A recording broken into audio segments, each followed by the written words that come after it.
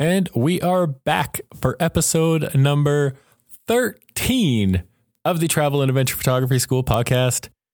Thanks for joining me today. I'm your host, Robert Massey. So glad you're here. We are continuing our conversation about the fundamentals of photography. And today we are going to talk about stabilizing your camera to create sharper images. This is a problem I see a lot with people when they're first starting to take photos. And it's that you're not getting the best images because your camera is shaking. This has nothing to do with not having a fast enough shutter speed to make sure that your subject isn't blurry or moving in the frame, and has everything to do with you having too slow a shutter speed, and that's causing camera shake and blurring your images. So last week, we talked about the exposure triangle, and one of the key parts to the exposure triangle is shutter speed. So shutter speed does two things.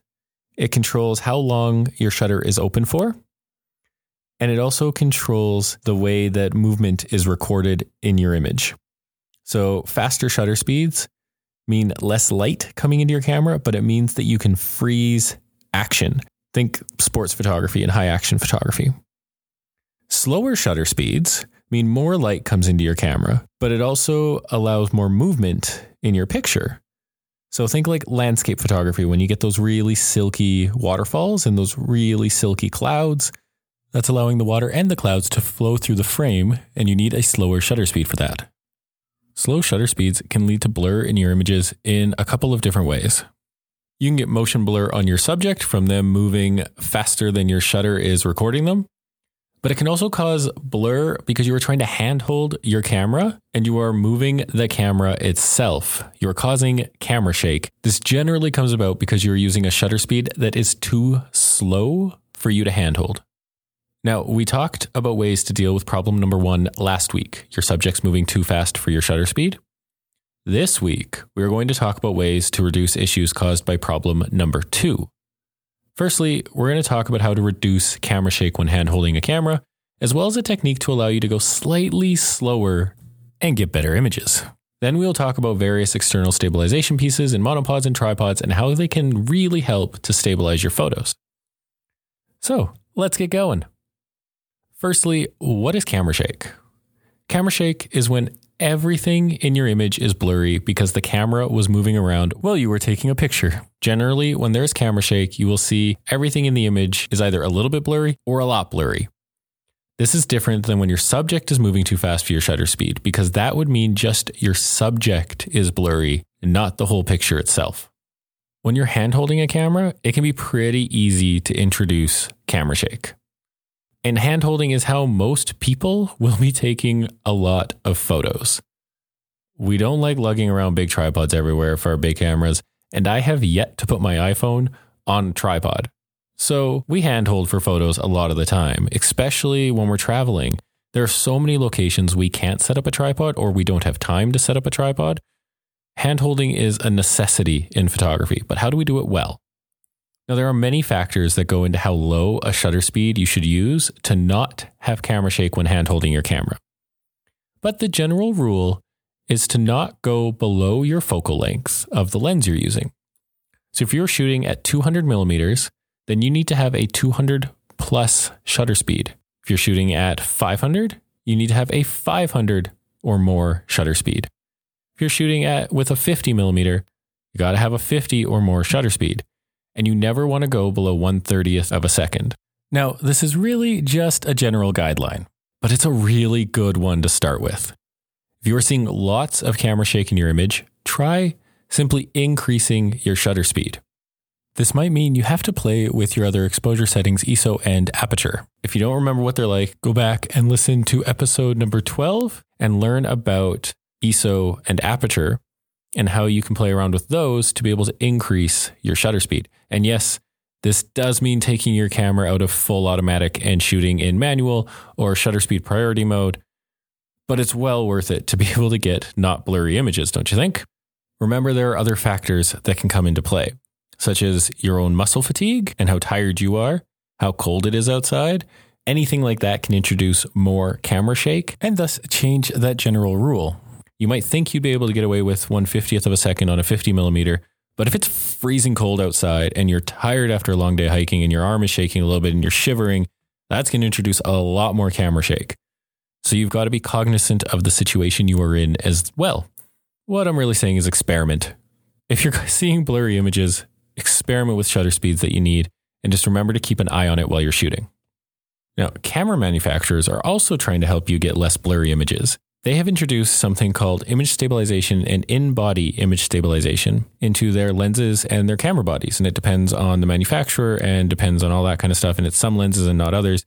When you're buying a lens and you would like one that has image stabilization, or you're buying a camera body and you're looking for one that has in-body image stabilization, look through the specs and just make sure that's included with the lens or the body that you're looking for.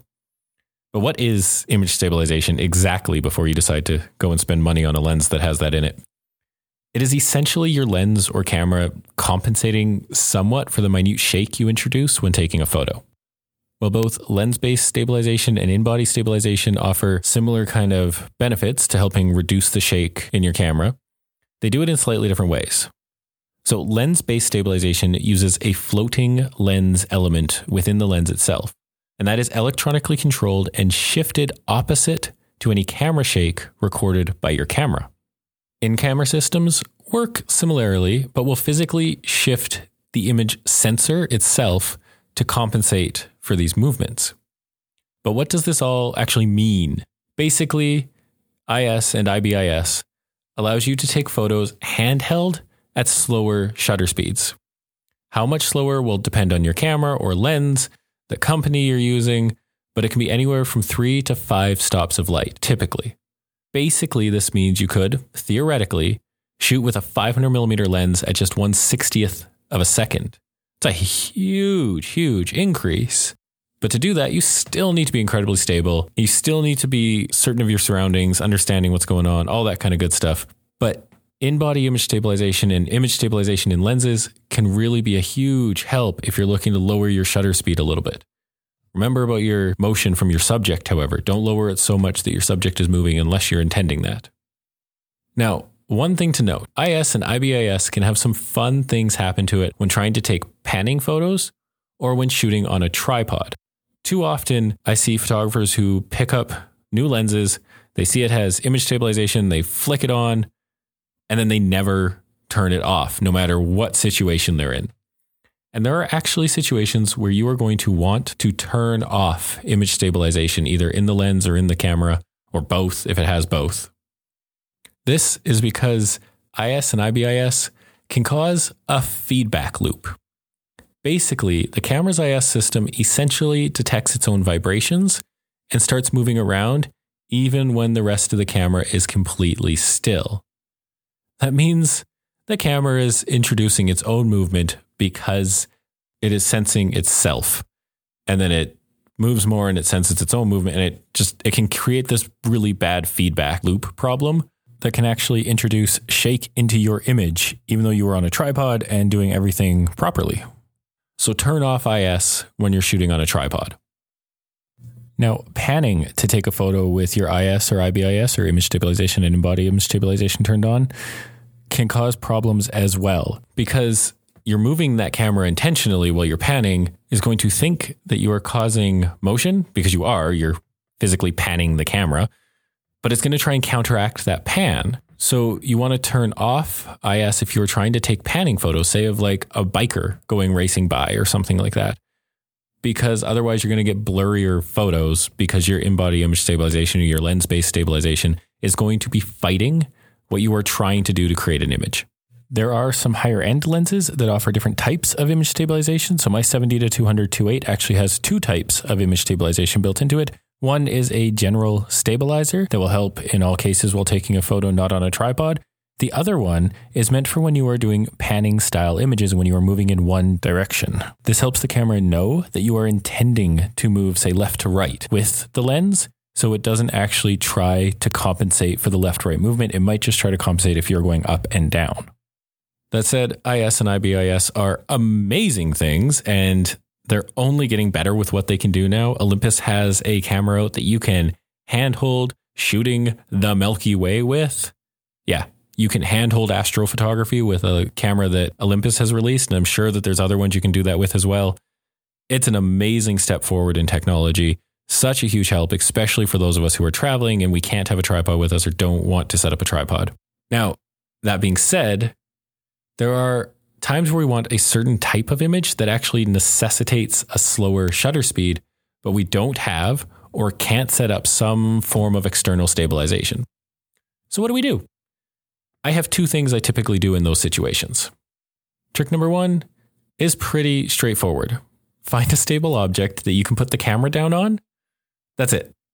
I have used this for photos all over the world, and it is really handy when a photo comes up suddenly. You can just put your camera down on a ledge, a rock, the ground, your car, really any stable surface. And you'll be able to take a much longer photo than you normally would because you are bracing your lens and you are bracing your camera and not introducing any shake by you trying to hold it in the air. Just make sure what you put your camera down on won't start moving or having vibrations go through it.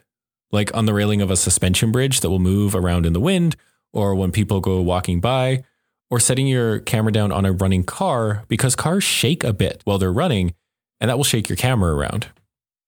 Make sure when you are using this technique to lock your mirror up. If you are shooting with an SLR that allows you to lock the mirror up, typically this happens by you putting your camera into live view mode. The mirror slaps down every time you take a photo without it being locked up, and that can cause a lot of extra shake in your camera that you don't need. If you're shooting on mirrorless, you don't have this problem. If you're shooting on a DSLR, you will find a way to lock your mirror up. Also, use the 2 or 10-second timer to take your image. This way you don't introduce any camera shake yourself by pressing the shutter button. So I use this especially points where I've forgotten to charge or forgotten to bring one of my buttons to be able to fire my camera remotely. I set up the 2-second timer, hit the button, and then just make sure I don't touch the camera. All right. Tip number 2 is one I've talked about before on here, but it's one of my favorites and I've used it a lot. So I'm going to go over it again. It's called the 3-shot method. So you do this by taking 3 photos back to back to back without removing your finger from the shutter button.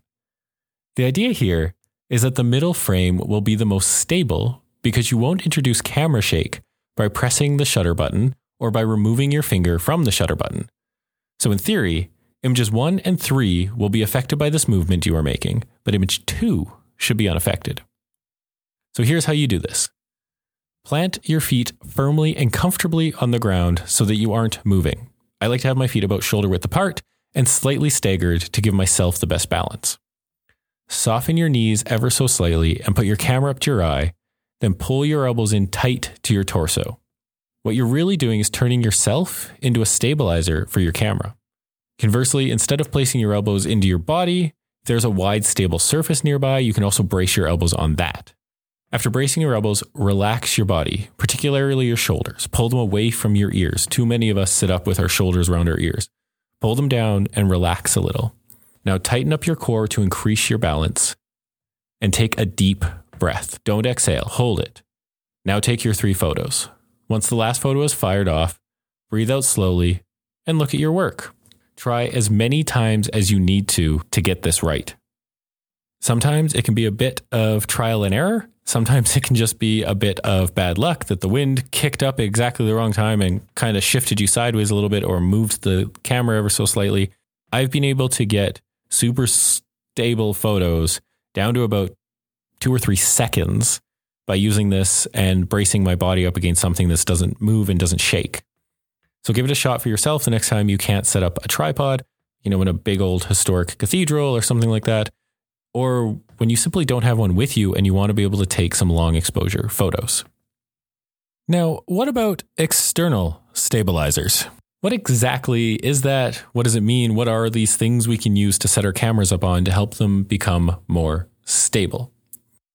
Well, there are basically 2 types of stabilizers that are common in photography. There's a lot of different types of stabilizers that are out there right now, but there's 2 really common types in photography right now. The tripod and the monopod. So a monopod is a one-legged, typically extending stabilizer. They're used to help provide extra stability for your camera, although you will still need to hold on to the camera itself in a lot of cases. And these are typically used to stabilize big lenses, things like 200 millimeters and up. to help reduce fatigue from holding a big heavy lens for a long period of time, and to help reduce camera sway and shake. Because telephotos can actually have way worse shake in them because you got a lot more elements. It can actually cause some big blurring problems because of the way that they are built. And because a lot of them are huge and heavy and tiring to hold for a long time. So you're going to start shaking a lot more yourself. So monopods are super helpful when you're going to be holding your camera up to your face for a long time with a telephoto lens. I particularly loved mine when I was doing sports photography and when I go out and do a little bit of wildlife photography. They are very helpful for doing any sort of photography, essentially, where you will be hand holding a big lens for a long time. All right, that's a monopod. Now a tripod. This is a 3-legged stabilizer, and they come in a massive variety of shapes and sizes.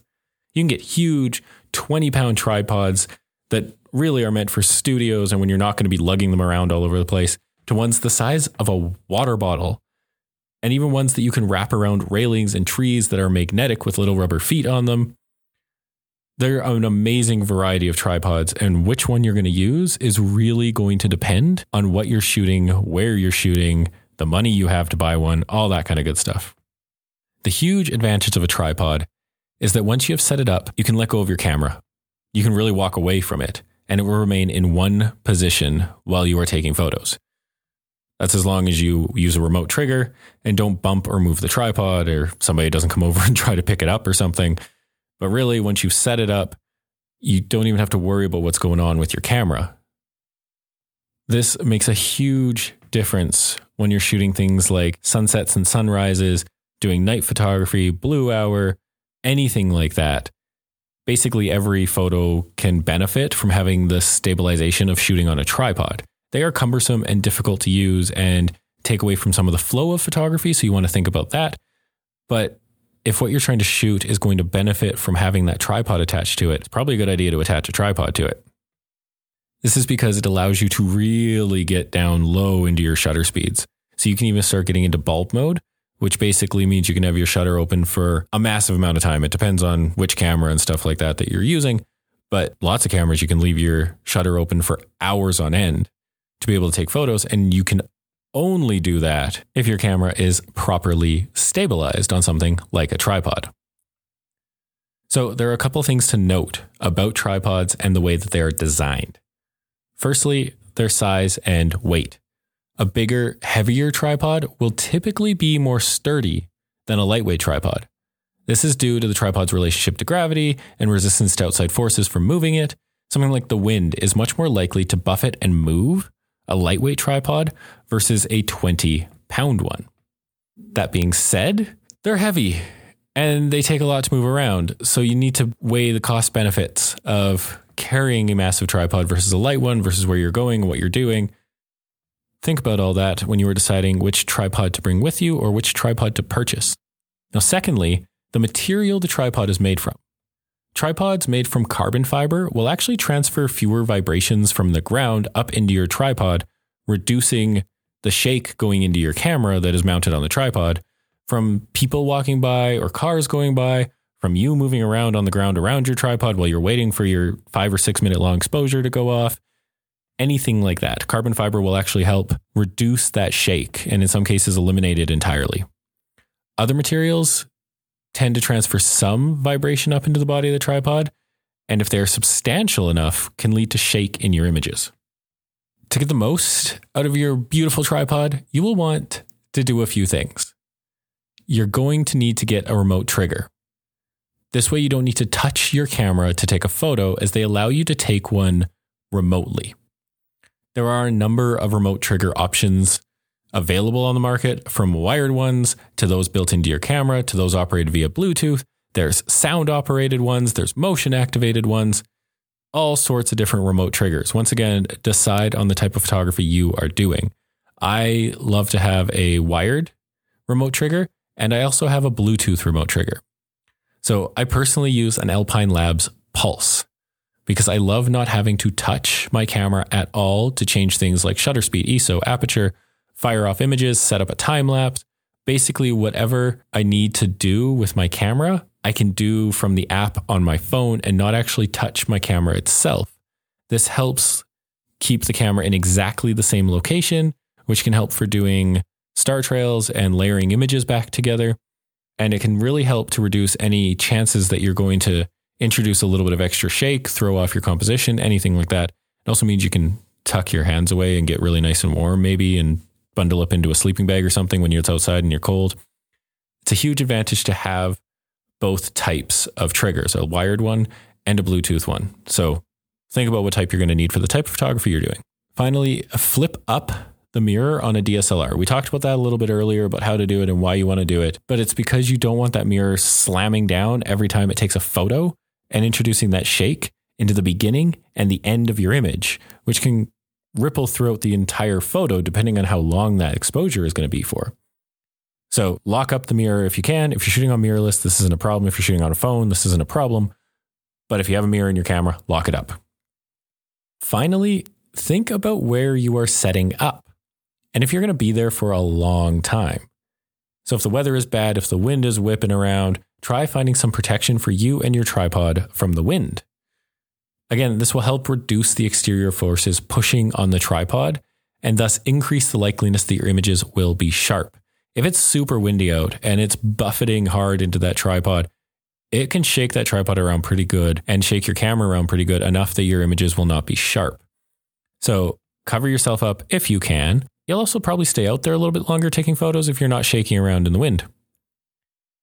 Awesome. So that's tripods and monopods. They are external stabilizers that can really help increase the stability of your images.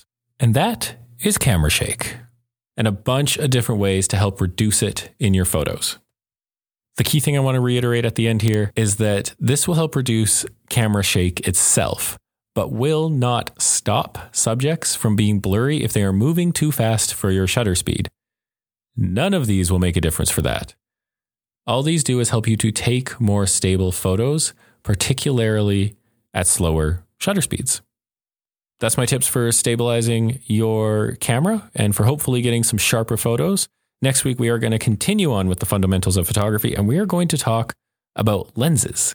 These beautiful, beautiful, beautiful things that allow us to create such fantastic images. We'll talk about the different types of lenses that are out there, what they are typically used for, and things you should understand about the way that they work.